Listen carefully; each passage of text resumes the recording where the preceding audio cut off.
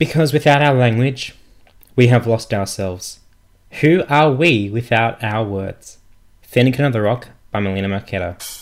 Hi, welcome to the first episode of the hashtag LoveAusYA podcast. I'd like to say a big thank you to you for clicking on some random link and then pressing play.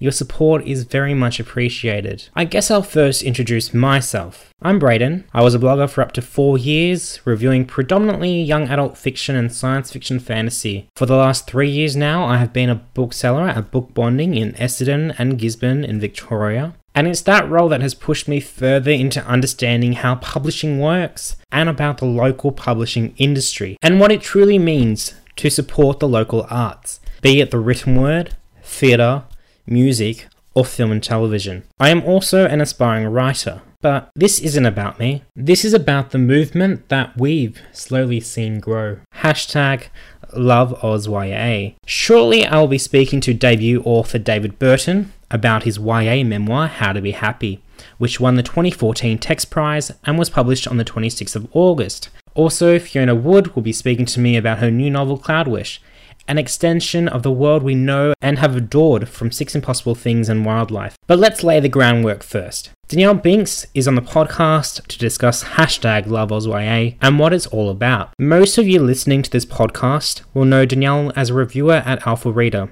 a book review blog she established in 2009. That same year, she had completed a professional writing and editing degree at RMIT. Danielle is also an emerging writer and has seen her creative writing be featured in VoiceWorks and Yen magazine, while her topical articles relating to children's and young adult literature have been published for Kill Your Darlings. She was also chosen this year as one of Melbourne Writers Festival's 30 Under 30. Danielle is currently working on her YA manuscript, The True Constant. Thanks for joining me, Danielle. Hello, thank you for having me.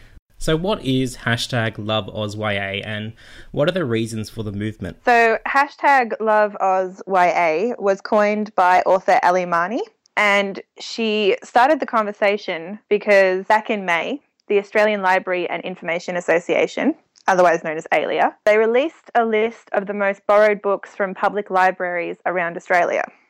And there were 4 categories: adult non-fiction, adult fiction, YA fiction, and children's books. In all but one of these categories, Australian writers accounted for half of the most popular books, except in the YA category, which was mostly dominated by American authors. But Ali Marnie coined the term LoveAusYA because she was one of only 2 Australian authors on the list, and she wanted to talk about why that was. So that's where it started from. And what's interesting about the other titles is that most of them were film adaptations, and that attracts the readers to those types of books. So the only person on the list to have not had one of their books adapted was Ali Marnie, which I think just goes to show how amazing her every trilogy is, that it stood out amongst all of these other blockbusters and has done so incredibly well. Because you're right, 7 of the top 10 books on that list are either film or TV adaptations or both. Actually, I think the only one on there that's both is Cassandra Clare's, because her first Mortal Instruments series didn't do very well as a movie, but it's going to become the Shadowhunters TV series next year. And I mean, not many Australians would know about the TV series yet. No, but it just goes to show that it's one book series that's done amazing things and is going to go on to do even more amazing things. So it's kind of hard to combat against that as Australian authors because, yeah, you're coming up against all of these big blockbusters. And I think it was Ali Marnie that said, you know, you're up against things that have Happy Meals associated with them. You know, they're literally everywhere.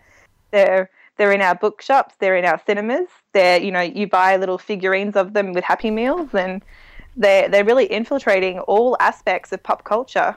So it's kind of hard to stand out in all of that crowd when you're a little Aussie. And looking at that top 10 list, I wouldn't have guessed to have seen Ali's books. Yeah, well, I was kind of thinking about it. Ali's series, if you don't know, the Every Trilogy, it's a kind of riff on Sherlock Holmes and Arthur Conan Doyle, but set in modern-day Melbourne, and it's about teenagers.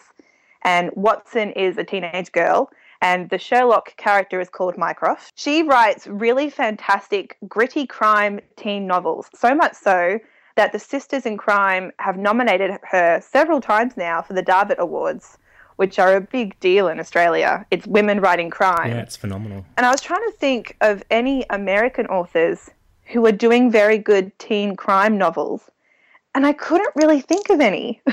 So I think Ellie being on there is for the fact that she's writing something that's so completely original, and, you know, there's no equivalent of it in America. So she's really found a niche target genre and audience to stand out in. Yeah, I would have to agree with you. Yeah, definitely. Yeah. Like, you think about John Green's on there twice, and John Green is their only author on the Alia top 10 to be listed twice. Mm-hmm. So you think, okay, well, he's covered contemporary. And then you think Cassandra Clare is writing about paranormal, urban fantasy sort of stuff. Yeah. Suzanne Collins is on there as the dystopia, as is James Dashner. You know, everyone else has kind of covered the genre bases, but Ali Marnie is wholly original for her crime series. Personally, that's just, I'm sort of theorising about how she got on there. No, it's fine. And it's because she's amazing.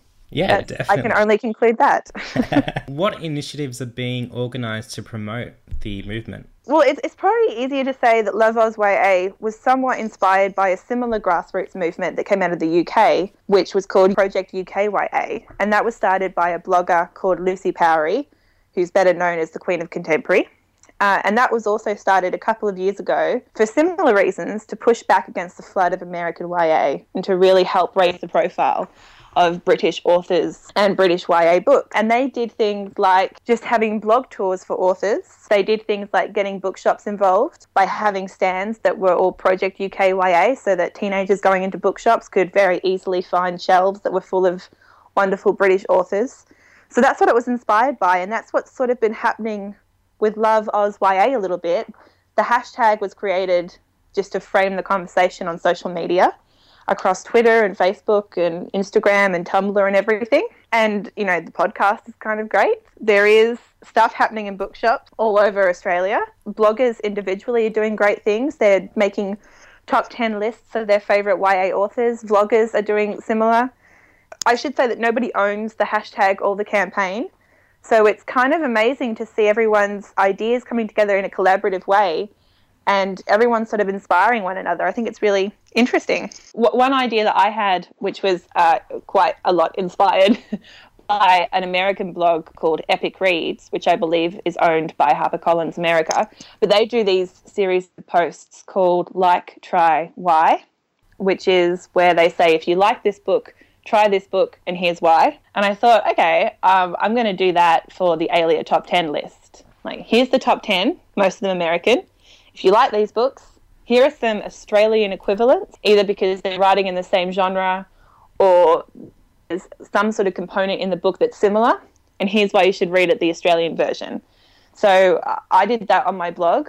And then a fabulous Aussie YA author, Trinity Doyle, who's also a very clever graphic designer, turned that blog into a poster, and that poster was then shared through numerous channels, and it's available via Dropbox if you want it. I've seen that cropping up across libraries in Australia and bookshops, and that's one way I think of getting teens thinking about deliberately seeking out YA books. Yeah, and as a bookseller, I'm working at a bookstore, and I've put that poster up, and I've seen a few teens come in, even just adults, look at it and really take a glance at it and realise that some of those books are Australian. Yeah. And it's also nice to see readings in Carlton. They have, you know, a couple shelves dedicated to Australian YA, and it's great. And then there's a few events popping up. Yes, there are. So I was lucky enough to be part of the first kind of event that kicked it all off was Reading did a Where's Oz YA Going Right and Where's It Going Wrong event. And I was on that panel with Marissa Pintato from Hardy Grant Egmont and Melissa Keel, who is the amazing author of The Incredible Adventures of Cinnamon Girl, which is on the Inkies long list. And I was on there with Susan Lamarca, who's also an incredible teacher librarian. We're just talking about Love Oz YA. And then I know several other bookshops turned around and said, oh, can we put on a Love Oz YA event? And we all sort of went, of course you can. Nobody owns the hashtag. You can do whatever you want with it. So I know that Robinson's bookshop is going to be doing something, and I'm sure there are lots of other bookshops that are thinking about doing things, and if they are thinking about doing things, I would completely support that and say go for it. Really simple, just to make a display table of Love Oz YA books, just even new release Aussie YA books. And if you put the hashtag somewhere on there, teens will know that that means, hey, go and check this out. And they can sort of be tapped into the entire conversation and hopefully become a part of it. They will take notice. Yes, they will. They're very cluey. Are there any organisations or places where these teens can go to find more information about Australian YA? I would recommend, first and foremost, the Centre for Youth Literature. If you don't know, the Centre for Youth Literature is a national program designed basically to connect teenagers to books and writing. Love Oz YA is sort of the flashy new conversation starter that we've come up with, but the Centre for Youth Literature have been doing this very thing since their inception, and they are a completely amazing organisation. They do things like the Inky Awards, which are book awards entirely in the hands of teen readers. They choose the shortlist and they choose the winners. They are completely amazing. And if you want some incredible recommendations for Aussie YA, go and have a look at the Golden Inky Award longlist, which are all the Australian titles. And then also there's Inside a Dog website, which is a fantastic place for teenagers to congregate and talk about books and swap reading recommendations. So first and foremost, I think Centre for Youth Literature.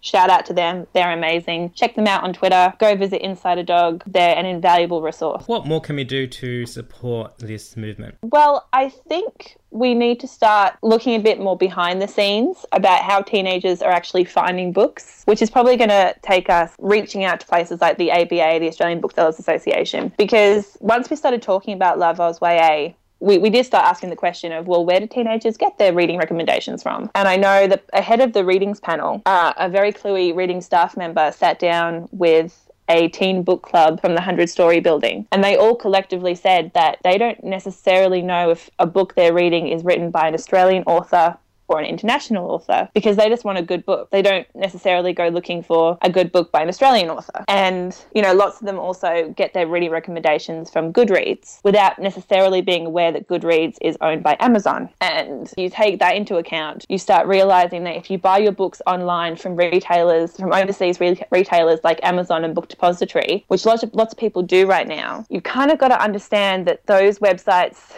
are not stacked in the favour of Australian authors. They're very geared towards American authors and the American market, which is fair enough. And sometimes people just want to get a bargain, or sometimes people just want to get the book that they want to get. But you've kind of got to understand the ecology and the economics behind it, which is a bit of a drag, I know, but it pays to know that even if you're buying a book from an international author, it does well to the industry if you buy it from a bricks and mortar Australian store, preferably an independent bookstore, because then that money goes back into the Australian publisher's pocket, and that lets them go and publish more amazing books and actually put money towards Australian authors as well.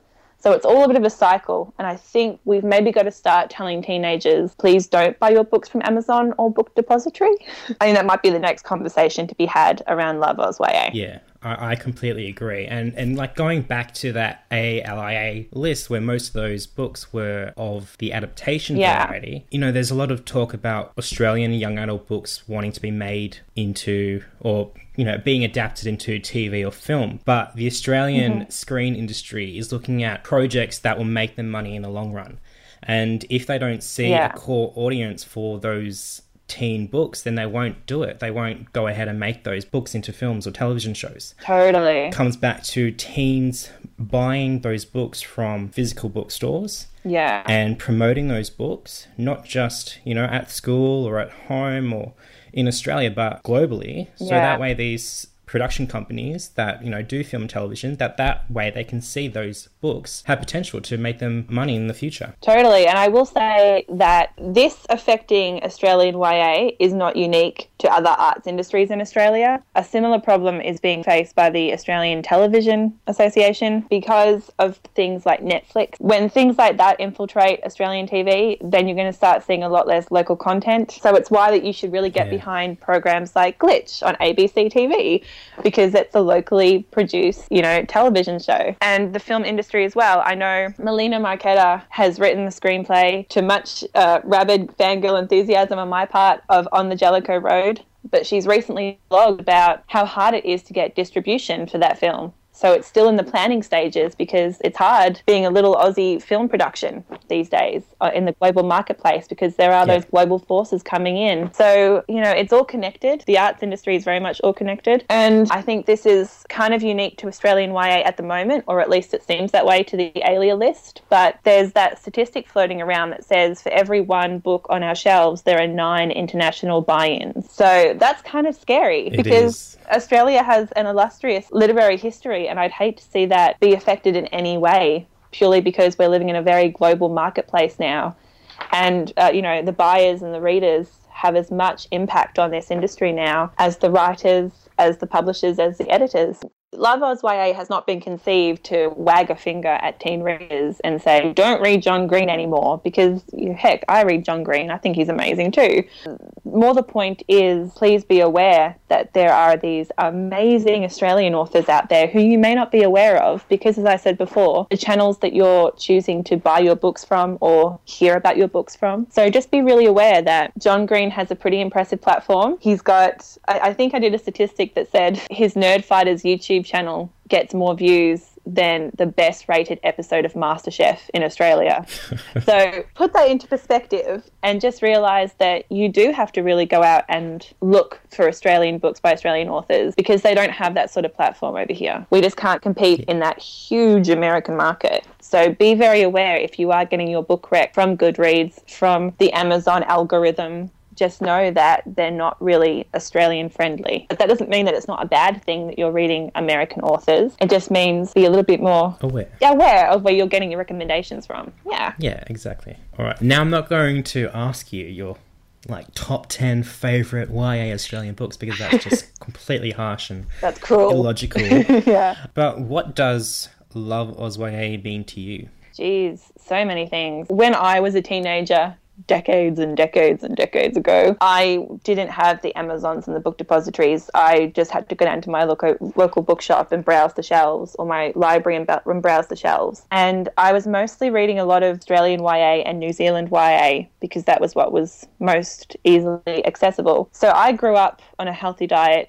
of YA, and I owe my entire reading life to the likes of Melina Marchetta and John Marsden and Maureen McCarthy and so many more. So I've grown up reading them, and they turned me into a reader for life. So, you know, I wouldn't be the bookish nerd that I am now had I not grown up reading about myself in the pages of books and thinking that my stories were worthwhile because they meant so much to me when I read them, you know? Yeah. It's hard to talk about because it's so intrinsic to who I am as a reader that I grew up on this really healthy diet of incredible Australian literature. So, yeah. Yeah, and now you're an emerging writer, currently writing your own YA manuscript. Yeah. So, obviously, being invested in such a movement is crucial to what you hope to achieve with that manuscript. Yes, absolutely. I would hope that things like the ALIA Top 10 don't have publishers thinking, oh, maybe we should be looking at buying more international titles because that's what the kids are wanting to read, as opposed to putting money behind looking for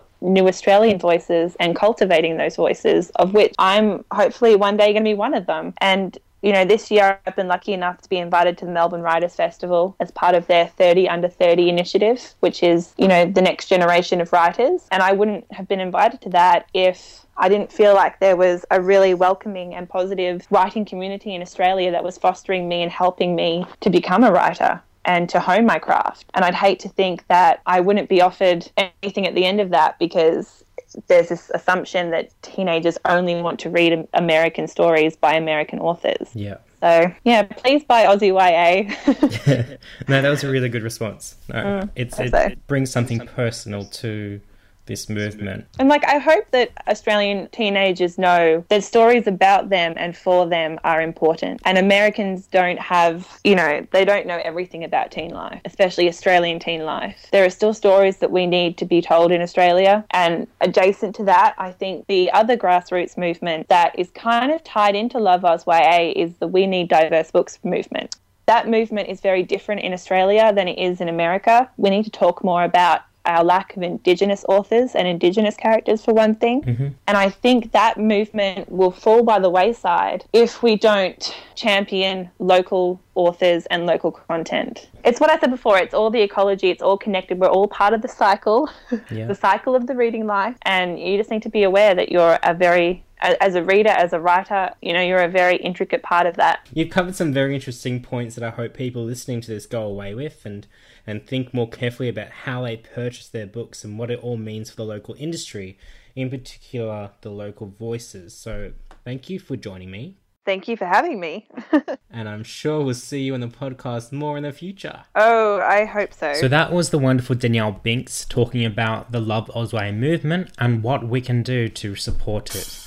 Before we talk to David Burton and Fiona Wood about their books, I will just highlight some books that have come out in the last few months that might have missed your radar. There was In the Skin of a Monster by Catherine Barker, Green Valentine by Lily Wilkinson, Talk Underwater by Catherine Loma, The Foretelling of Georgie Spider by Amberlynn Quay-Molina, which is the conclusion to the Tribe trilogy, The Beauty is in the Walking by James Maloney, and if you're looking for something a bit more non-fiction, We Are the Rebels, The Women and Men Who Made Eureka by Claire Wright, which is an abridged teen version of her Forgotten Rebels of Eureka.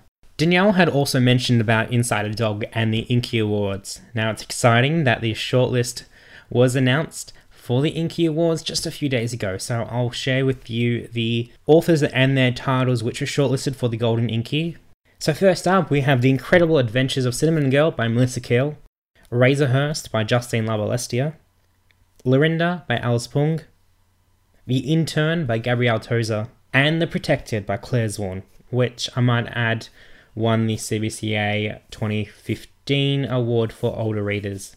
So now I'm joined by David Burton. David is a writer from Brisbane. He's best known for his award-winning theatrical work. In other words, he's a playwright. And in 2014, last year, he won the Text Prize for Children and Young Adults Writing for his memoir, How to Be Happy, which is published now, and we will be talking right now about How to Be Happy, which was a memoir that I absolutely loved and adored with every neuron in my brain. So, without further ado, let's talk to David. How did you learn about the Text Prize? I was thinking about this the other day. I have a feeling I submitted what must be a fairly crap manuscript quite a few years ago when I was trying my hand at a bunch of different things. And I thought, oh, maybe I could write a book for young people. But I just always remember it as being like, the big thing. And I entered at that stage going, look, there's not a chance in hell, but maybe I'll get some feedback and get an idea about where I sit. So it was just always on the cards and part of the writing community as like the Text Prize is a thing that people aim for. And when I entered it, last year, I was completely gobsmacked to be shortlisted, let alone win. So it's been very, very thrilling to be part of that journey. Yeah. Yeah. So congratulations on your win last Thanks year so for the Text much. Prize for your memoir, How to Be Happy. But coming from a playwright background, it must have been a real change to write a book, let alone a memoir. Yeah. But what inspired you to write a memoir about your life than a fictional novel, which a lot of people, want to write when they're in their teens? Well, exactly.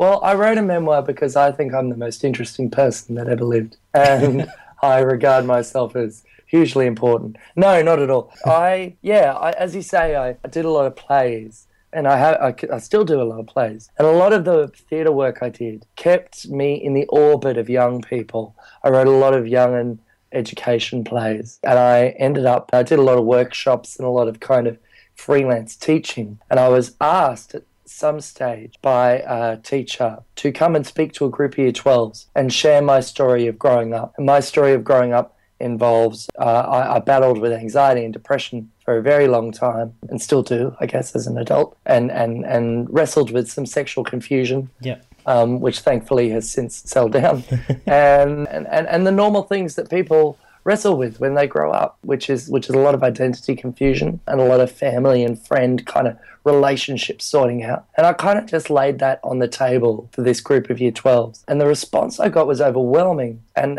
that kind of talk led to other talks of a similar nature. And after these talks, these students would come up to me and be very keen to share their story or to ask advice. And some of these stories are very dark and involve things like domestic violence or coming out or dealing with sexual abuse or dealing with self-mutilation, things that generally we're all aware of happens in adolescence and adolescents deal with, but we perhaps don't listen to those stories as carefully as we might. And I started to realize that as a 15-year-old and as a 16-year-old, there is nothing I would have liked more than to have heard from an adult who has been through it all and to go, look, yeah, you're really horny, and your friends are confusing, and you don't know what to do with school, and you can kind of get through it. And to just present a story that's very, very honest and hopefully very approachable and accessible as well. And that kind of motivated me after speaking to those young people and seeing the effect I had firsthand. It didn't feel like it's something I could do with theatre just because it was so personal. And it felt more comfortable to write about. So and now we've got this book, and I feel very, and since in the years since, we've gotten better as a country talking about the fact that mental health is a big issue, especially for young people and especially for young men, and the statistics aren't pretty about it. So that's served as even more motivation to be like, I think we need to find ways that we can talk about it in a safe way, in an accessible way, and in an honest way. So that's where the book comes from. In your memoir, you mention a lot of things that would contribute to someone trying to find their identity in those teen years. So you've had the sexuality issues, you've had mental health problems with your anxiety and your depression. Your younger brothers have Asperger's, so there's a whole lot of family, I guess, angst to come into that. But what are the effects that sexuality has on someone's identity? Well, as a young person, I think it's huge, because when you're young, you understand that sexual identity, particularly back in my day, which wasn't that long ago, was only about 10 years ago, but sexual identity meant something more than just who you might prefer to sleep with or you might be attracted to. Particularly as a man, it came with a whole sense of cultural baggage about how you behave, what kind of TV shows you watch, what music you might listen to, and who you are. Yeah, definitely. So that almost by default, as a 16-year-old, because I acted a certain way or because I liked certain things, or I should say basically because I didn't like sport and because I did like the arts, that automatically, and I got on well with girls, I had a lot of female friends, automatically I kind of felt that I culturally might be homosexual. And then to add on to that, what I think is fairly normal and fairly healthy curiosity about what, sex with the same sex or sex with the opposite sex. I kind of took on the label for myself of, oh, I'm gay. And that label actually came as a relief, because it meant that I suddenly had permission to be a certain type of man and to act a certain type of way and to have relationships and friendships with women that didn't have a romantic pressure attached to them. And that actually taught me a lot. But, of course, it confused me all the more when I still found myself attracted sexually to women. So it's a confusing minefield, and I think it comes down to the fact that we don't have, especially when we're young, a tremendously sophisticated language for how we talk about sexuality and identity and how we talk about the idea of what's normal and what's a normal thought to have and what it means to be a certain type of man or a different type of man, and the whole gender politics thing. I think Generation Y and the millennials are obviously, the most open about that and the most kind of freewheeling about that as opposed to other generations in the past. But we've still got a ways to go, I think, in finding healthy ways to talk about it and come to terms with it. Yeah, definitely. Does that make sense to you? Yeah, no, I completely agree and I understand you. Yeah, 100%. Cool. And you mentioned about your memoir being approachable and what was the other word you used? Accessible. Yeah. And I definitely found that. I mean, I'm 22, but your writing style really took it to a level where teenagers especially could take something away from that. And it wasn't just a, straight, factual, dated memoir. of someone's life. Oh, this happened here and that happened then, but they don't really take anything away from that. But as far as the writing went, how did you go about it? Did you have a bunch of experiences and events in your life where we were basically like, oh, I'll tick that off, or was it basically like you started from one place and you just write whatever came into your head and like edited it all together later? Well, thank you, first of all. It means a lot that you think it's accessible, because that's really important, obviously. Especially for young men, you want to make sure that you've got them. Like any young adult piece of work, I think. It was a complicated mess writing it. It all came fairly easily, and I knew what I wanted to talk about. There was this weird line where, the sexuality thing's a perfect example of, there was a weird line where I kind of felt the need, as an adult, to stop the story and to step out of it and go, okay, let me give you some advice about coming out, or let me speak to you more directly and more broadly about the idea of sexuality, so that the story actually stopped. And it kind of landed in this confusing place almost for a couple of drafts between memoir and self-help. But as I kept writing, more and more of the self-help stuff went. And that was something that text helped a lot with, is just Jane Pearson, my fantastic senior editor at Text. One of the first things she said was, the strongest thing is the story. Just stick by the story and let that speak for itself. And people will have their own reaction or commentary around it, however they feel. And that felt like a big leap, because it was placing all my trust in the stories that are there. But she was right, of course, because it is a work for young adult. So you still have the same kind of framework that you would with a fiction work. There are still certain conventions like, ending a chapter on a cliffhanger, or keeping it grounded in anecdotes and dialogue as much as you can. And all of those kind of conventions are really useful. But also as a memoirist, it helps to give it distance, and it helps to be able to look at it in a more technical way and go, how does this actually work as a story? And that allows you to be a bit more forensic as opposed to emotional about what bits might stay in or go out and things like that. And also the biggest editorial question the whole time was, I'm a 15-year-old boy who is going through, X, Y, and Z in life, and I've only may have read, 1 to 3 books recreationally before. What's going to really speak to me?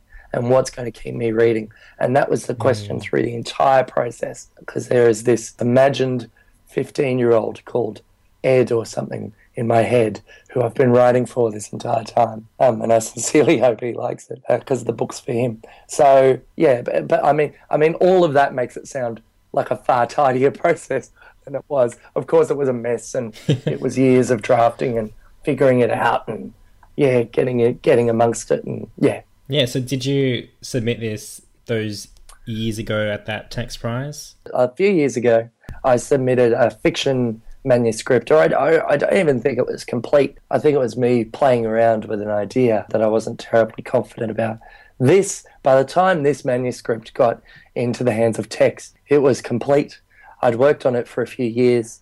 I'd shared it round to a few people whose opinion I really cared about, and I'd taken on their feedback very closely. And it had been the result of many years of work and thought to get it to that stage. And I kind of had gotten it to a point where I was like, given my experience, I don't know what else to do with this.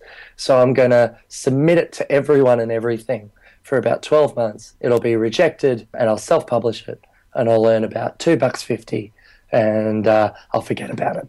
And I was very, very lucky to win the Text Prize, and I was very surprised. So yeah, that was lovely. So have you read much young adult fiction while writing the memoir, or going back to that first manuscript? I've always been a fan of young adult. I've read, of course, as a young adult, and I've never really stopped. I'm afraid I have only in the last 2 years, I think, along with the rest of Australia, is my sense, I have woken up to the fact of just how many authors we have in Australia who are fantastic young adult authors. Before that, I have been a bit of a populist, reader, and along with everybody else, read you know, John Green's work and Suzanne Collins and Twilight because I felt obligated, and, you know, Harry Potter, the Harry Potter books as a young person for me, I grew up with those, and those are fairly foundational spiritual texts. Yeah. And now that I am being so blessed to be welcomed into this community, I'm just being introduced to so many wonderful authors and so many fantastic works that I'm really, really enjoying, and that we have fantastic talent here. It's great. Yeah, I mean, with Love Oz YA especially, I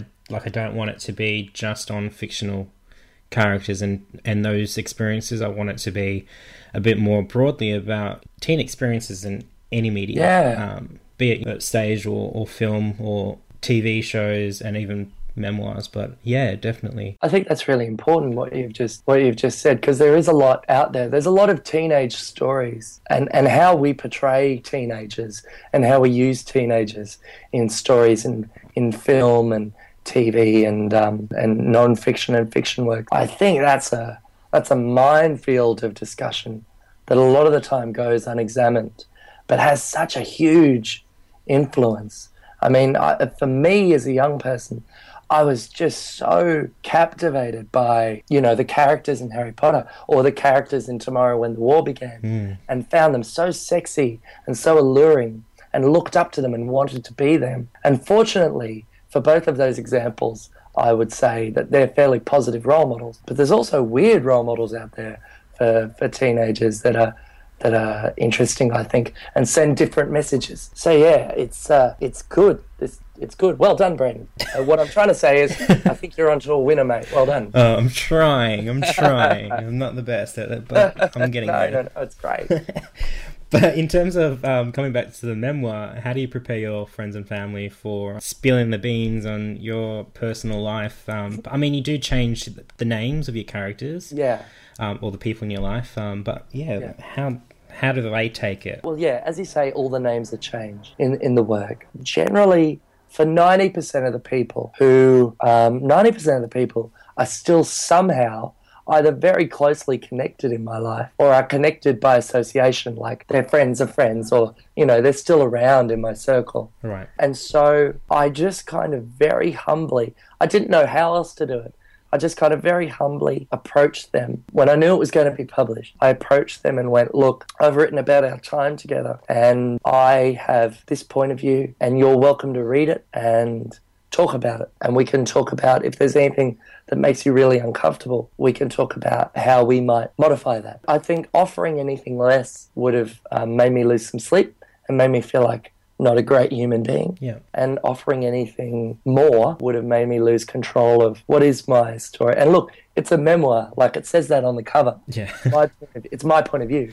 Yeah. It's not the absolute truth. What I found, and was so lucky, and I'm grateful to say that this happened in every instance, that it was actually a really lovely experience to be able to hand it over and then have a conversation with your ex-girlfriend or a friend you don't talk to that often or whoever about a time that, you know, because in life you just go through it. It's very rare to kind of stop, reconnect, and together look back on that time. It was a very healing thing a lot of the time. And generally, in fact, nothing really changed from when I handed it to them. Because in the writing, I wanted to be very careful with how I portrayed people. Because there's no one in the book that I hate, that I'm like, this person really screwed me over. You know, it's not that sort of memoir. It's a relationship, complicated thing. So, you know, your family represents another layer.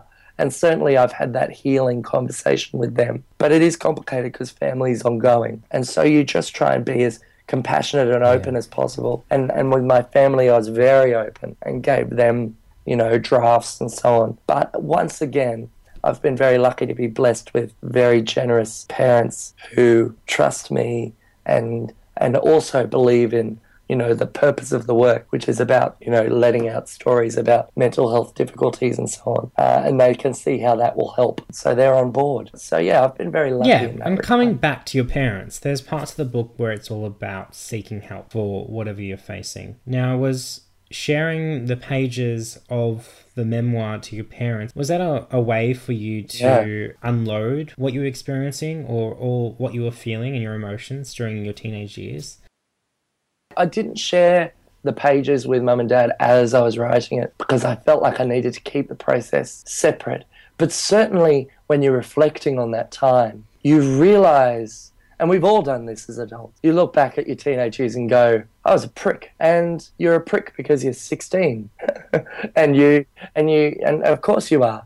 You throw tantrums and you're hormonal and you have a warped perspective, and their teenagers are perfectly capable of not being very nice people. And mum and dad tried so hard. They could see I was struggling and really wanted me to get help and really tried to get me the help I needed. Alas, when you're 15 and you've got this idea in your head that you need to be independent and you need to show everyone that you don't need help and you need to be strong, and you certainly don't want to accept help from mummy and daddy, you actually turn that compassion away. And being able to recognize that and go back and forgive myself for doing that, and being able to say sorry to them and talk about it and reflect on it is has absolutely, as you say, been healing. And it's also that extra reminder as an adult that you've got a loving community, you know, and that so much of the book for me is about that, is you've got help around you if you just open your mouth and ask for it. And we all need that reminder, I think. So, yeah, it was healing. You know, I could talk to you all day about all the stuff that your book deals with, but I think we've reached time. But yeah, thank you so much for joining me on the podcast, David. Thank you so much for reading it and being so kind about it and having me on. I really appreciate it. It's such a, you know, I'm a newbie. I'm just being introduced, but it's such a vibrant community that I feel like I'm stepping into the Australian young adult scene. Like, it feels like a really good time. And I hope you have the best of times with the release of How to Be Happy. Alright, so that was David Burton, whose memoir, How to Be Happy, which we just talked about, is now on bookstore shelves. So now we get to Fiona Wood. Before writing for young adults, Fiona Wood has written for television on shows ranging from The Secret Life of Us to Home and Away and Neighbours. Fiona is the author of 6 Impossible Things and Wildlife, which the latter had won the CBCA Book of the Year award for older readers in 2014, and shortlisted for countless others, including the Queensland Literary Awards, as well as the Victorian and New South Wales Premier's Literary Awards. She has served as a judge for the Augie Awards, the Australian Writers Guild Awards, and is an ambassador for the Stella Prize Schools program. Hi Fiona, and welcome to the Lover's Way podcast. How are you? Hi Braiden, thank you for having me. I'm very well. That's good. Okay, so in September you have your third novel, Cloudwish, coming out. For readers who haven't read Wildlife or 6 Impossible Things before yet, and quite new to you and picking up Cloudwish, what can readers expect from that novel? Well, the 3 novels are interlinked and have some character migration, but each one is a standalone title. And Cloudwish is set at the city campus of Crowthorne Grammar at the beginning of Year 11. The main character is Vanok Fan, who features as a very minor character in Wildlife, but for Cloudwish she takes centre stage. She's a Vietnamese-Australian character and a scholarship student. She's a quiet, shy girl, but with really strong opinions, and she's very well informed, and she's really creative. She's an artist. And right at the beginning of the book, she's in an English class where they're doing creative writing, and there's a visiting writer taking the class who has a box of creative prompts. So she's passing this around the class, and Vanok is reflecting on the fact that she hates creative writing. It's her least favourite part of English. And if it's okay, I'll read a couple of paragraphs that sort of sets up one of the story strands in the book. Miss Bartlock came over, stirred her hand through the box and offered it to Vanok again. A glass vial peeped out from under the postcards. That looked a bit more interesting. She examined it at close range. A little tube of glass, each end sealed with a twist. Inside, a floating slip of paper on which one word was written in spidery, faded ink.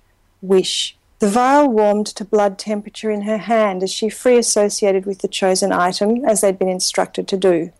Wish led straight to Billy Gardner, naturally. In a different world, she might belong here. She would not live in the dump-bin category of scholarship, poor, smart, Asian. She'd be one of the guys. Plenty of the guys were Asian, of course. It was a diverse community. But unlike Vanok, they were from backgrounds of privilege, corporate expats' kids or second and third generation locals. She imagined having money in her pocket for after-school coffees in Greville Street, at leisure all weekends simply to hang out, stories to swap about her latest holiday, a family she'd feel relaxed enough about to take for granted, even to bitch about occasionally, and a boy like Billy Gardner. She had permission, instruction to wish. Sugar high and depressing come down on the horizon. Deep breath. She wished with a quick, hard ache of impossibility that Billy Gardner liked her, more than liked her, preferred her to all the girls in the school, all the girls in the world, found her fascinating. That's Vanok in the creative writing class. And disconcertingly, Braiden, straight after that, Billy starts following her around like a puppy, and she has a very strong worry that she has somehow wished his affection into being. However, she's a really rational, clever girl, so she has a struggle throughout the course of the book as to what on earth is actually going on with Billy Gardner. So that sets up the romance strand of the story. And on the other hand, at home, she lives with her parents in a housing commission flat building, and her mother's unwell. She has a relapsing post-traumatic stress disorder that coincides with the time of the year she left Vietnam, which was way back in 1980. And so her mother's sick, and her parents have never really spoken freely about their background to Vanok, and she's becoming increasingly curious about it and thinks at 16 she has a right to know what her family's story is. So they're really the two main strands of Cloudwish. Well, you have a very lovely reading voice. Thank you. I could listen to it all day. You're kind. So you mentioned briefly before that Vanok is a very minor character in Wildlife. So I guess readers might recognise Van's name and Billy's name from Wildlife, but not sure where they pop up. So, like, for example, on page 64 of Wildlife, Lou writes about Holly telling Van to shove over, and you give a very brief, quick snapshot of Van's character in that she doesn't want to start any ruckus between Holly and her, and she just moves over without saying anything. So, what attracted you most to write about her character? Maybe you've mentioned it just then briefly, but what was it about her character and personality that really attracted you to that? Well, I did set her up in Wildlife intending to write about her in Cloudwish. So even though she's barely there, for instance, I spent ages and ages with her name because her name translates as Cloudwish, and I wanted it to have some sort of poetic resonance with perhaps her parents' backstory. So a lot of thought went into it, even though she's barely on the page at all. And one of the reasons I was inspired to write her is that I've been involved in a volunteer tutor program for the last 7 years, and got to know a whole lot of students who are Vietnamese Australian. And the tutor program, it's like a homework club, and there's a sort of a fictional version of it in Cloudwish. And it's a time when 200 students and 200 tutors all just gather together in a church hall once a week, and the tutors provide an hour of homework assistance. So it was really my involvement in homework club and getting to know all those students and seeing the particular challenge that students have when they're straddling two cultures that made me think of this as a fascinating character. And also I loved the idea of exploring a character who is very quiet and shy. And I've sort of constructed Vanok so that she's someone who decides, look, school is just something I have to get through. I'm going to fly under the radar. I'll get a great result. I'll do my art course. I'm not telling my parents about that yet, but I really don't want to engage. These kids are not my people. They're a pack of privileged kids. I've got really nothing in common with them. And I was fascinated at the idea of someone with a really rich inner life who is just keeping herself to herself. And that all changes, though, when Billy starts following her around. So there's some of the reasons I was interested in her. Part of my life is the homework club and the idea of a quiet person who's got a very turbulent, interesting inner life. And you've written a character which I really related to in terms of the personality of Vanok. I was that kid that sat in the classroom that remained quiet, didn't raise their hand, didn't want to have the attention on me, basically. And Yeah. Yeah, well, I think that's a pretty, to me, I very much relate to it. That sort of the person who really is sort of kind of hoping that no one will really ask me a direct question if I'm out in a group at that age. I was always the person who had a really sort of confident, loud friend, and I would just be sort of like standing back a little bit.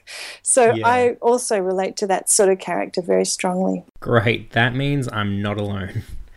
Melbourne has a very large community and population of Vietnamese people, and so I've read that you did some intense research within the community. What were the processes that you carried out to get into the young mindset of the Vanuatu? Well, I suppose it was really sort of more organic than that in a sense, in that my main experience of the community is through Homework Club. So that's really just been once a week, every week for the last 7 years. And so, for instance, my student, who I first tutored when she was in grade 6, is now in year 12. So that's a long time, getting to know and sort of being at close range with a group of people. So that's really my main experience of the community and my engagement with the community. And then as well as that, I did the usual sort of desk research. I read a lot of first-hand accounts of people fleeing Vietnam after the fall of Saigon.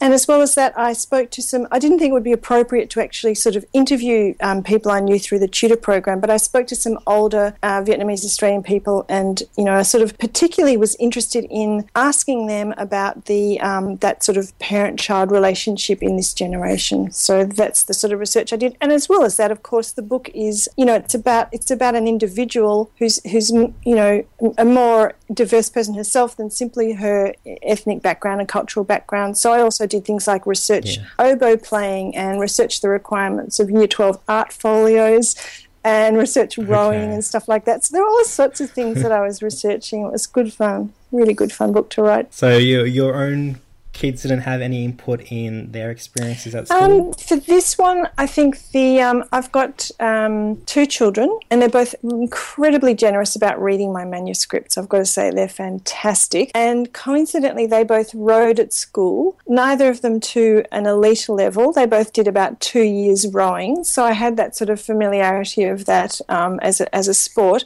Not an expertise by any means, but vague familiarity, and I did speak to a couple of elite rowers about it.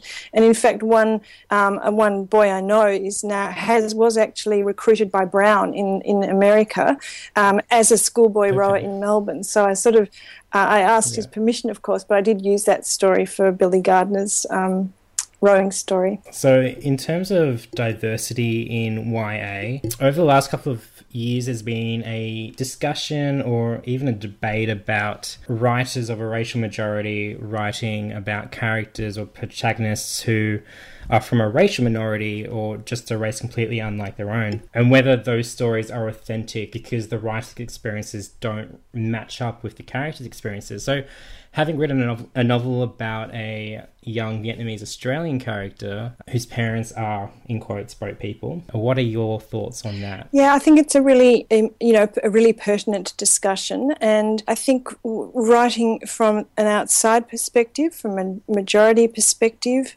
of a culture that's not my own, I approached it with huge respect, and it's probably something I would not have done had I not had that sort of organic and genuine familiarity with with this group of students. And then, having said that, I do think that so long as it's approached with respect and there is some genuine connection, I think it's okay to take that step and to write a character from outside your own cultural experience. And then what you do is look for the commonality and write with empathy. And I've tried to do that. I don't think it is it's by no means the same as writing from inside the cultural group. And I think when we talk about diversity in YA, which I think everyone would agree we need more of, then that's a sort of a multifaceted thing. And one aspect of it, only one aspect, is someone like me who does come from a cultural majority, putting a character from a different cultural group at centre stage. And that's what I've done in this book. And of course, there are other sort of structural things within publishing that we would, everyone would like to see happening, so that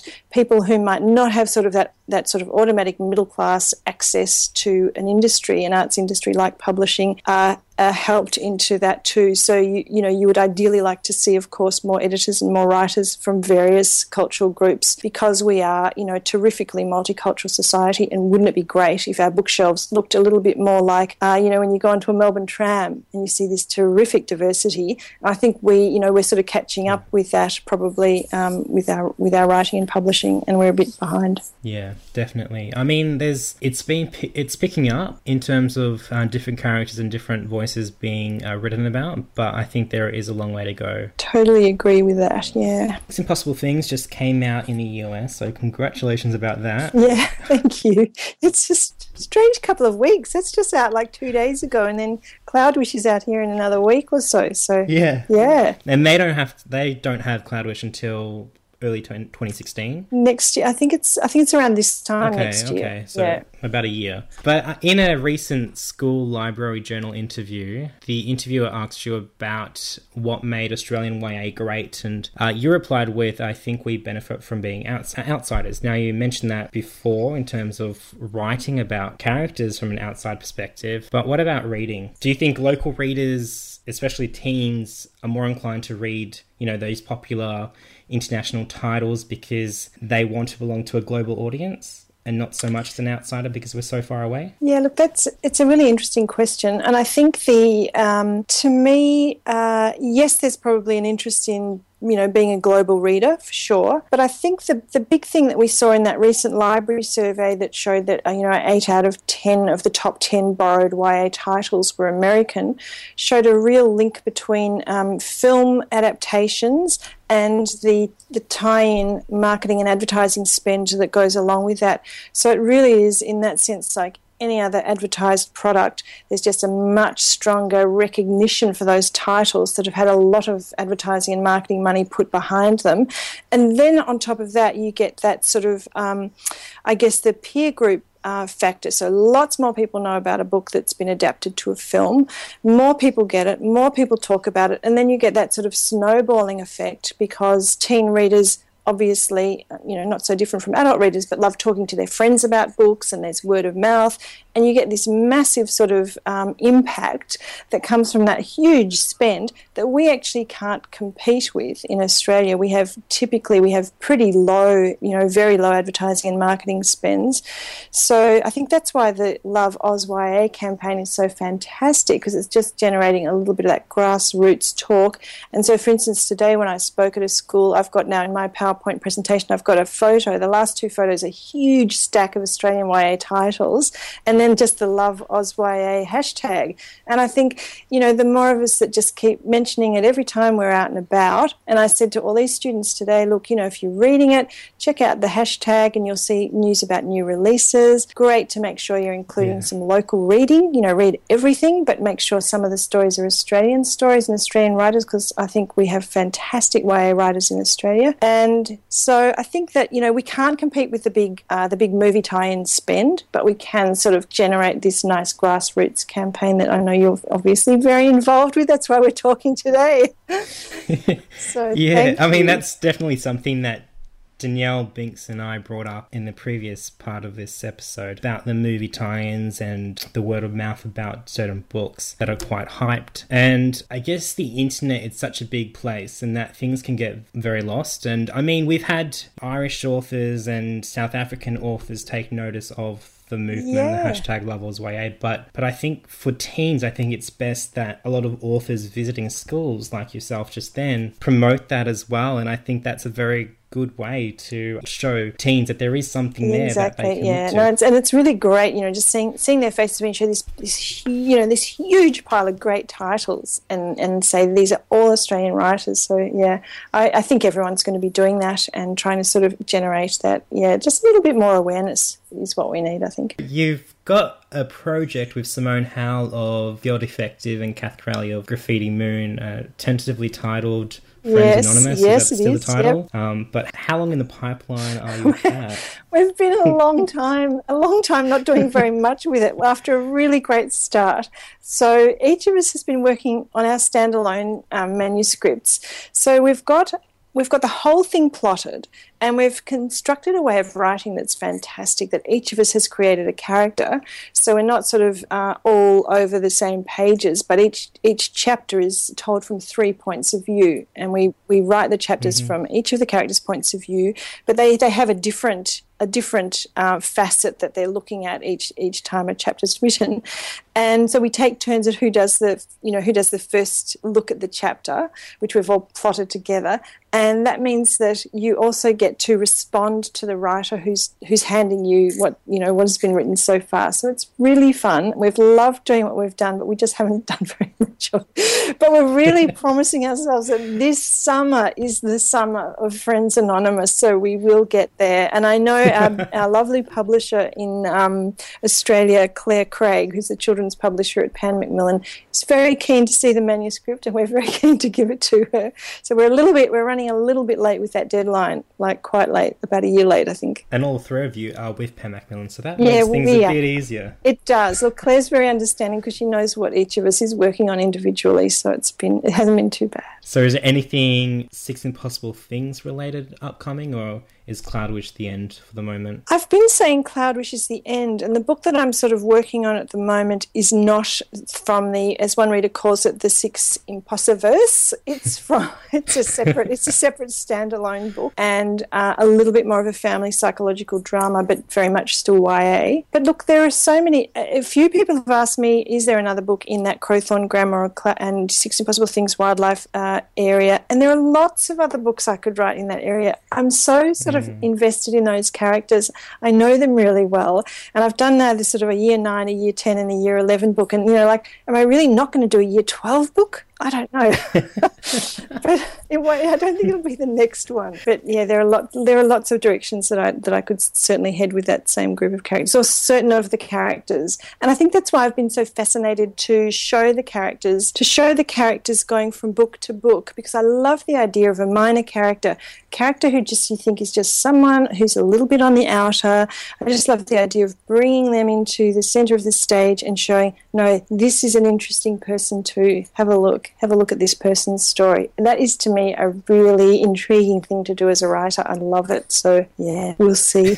I think we'll conclude it there. So thank you so much for answering these questions for the Love Oz YA podcast. Thanks, Braiden, and thanks, Love Oz YA. We love you. Well, how about that? How wonderful was Fiona Wood? And even before that, how nice was David Burton? We're all limited on time, and this podcast went way over than what I expected it to. Just over an hour, which is incredible. But I have to say a big thank you to Danielle Binks for coming to talk about #LoveOzYA, to David Burton for talking about How to Be Happy, his memoir, and finally Fiona Wood, who was talking about her third novel, Cloudwish. And thank you for listening to this podcast. There is no jingle, but if you are tech savvy in that music department and have the skills, at LoveOzYA on Twitter or Instagram, and let us know that you have a jingle that we can use here on the podcast. Thank you very much for listening, and we'll see you next time.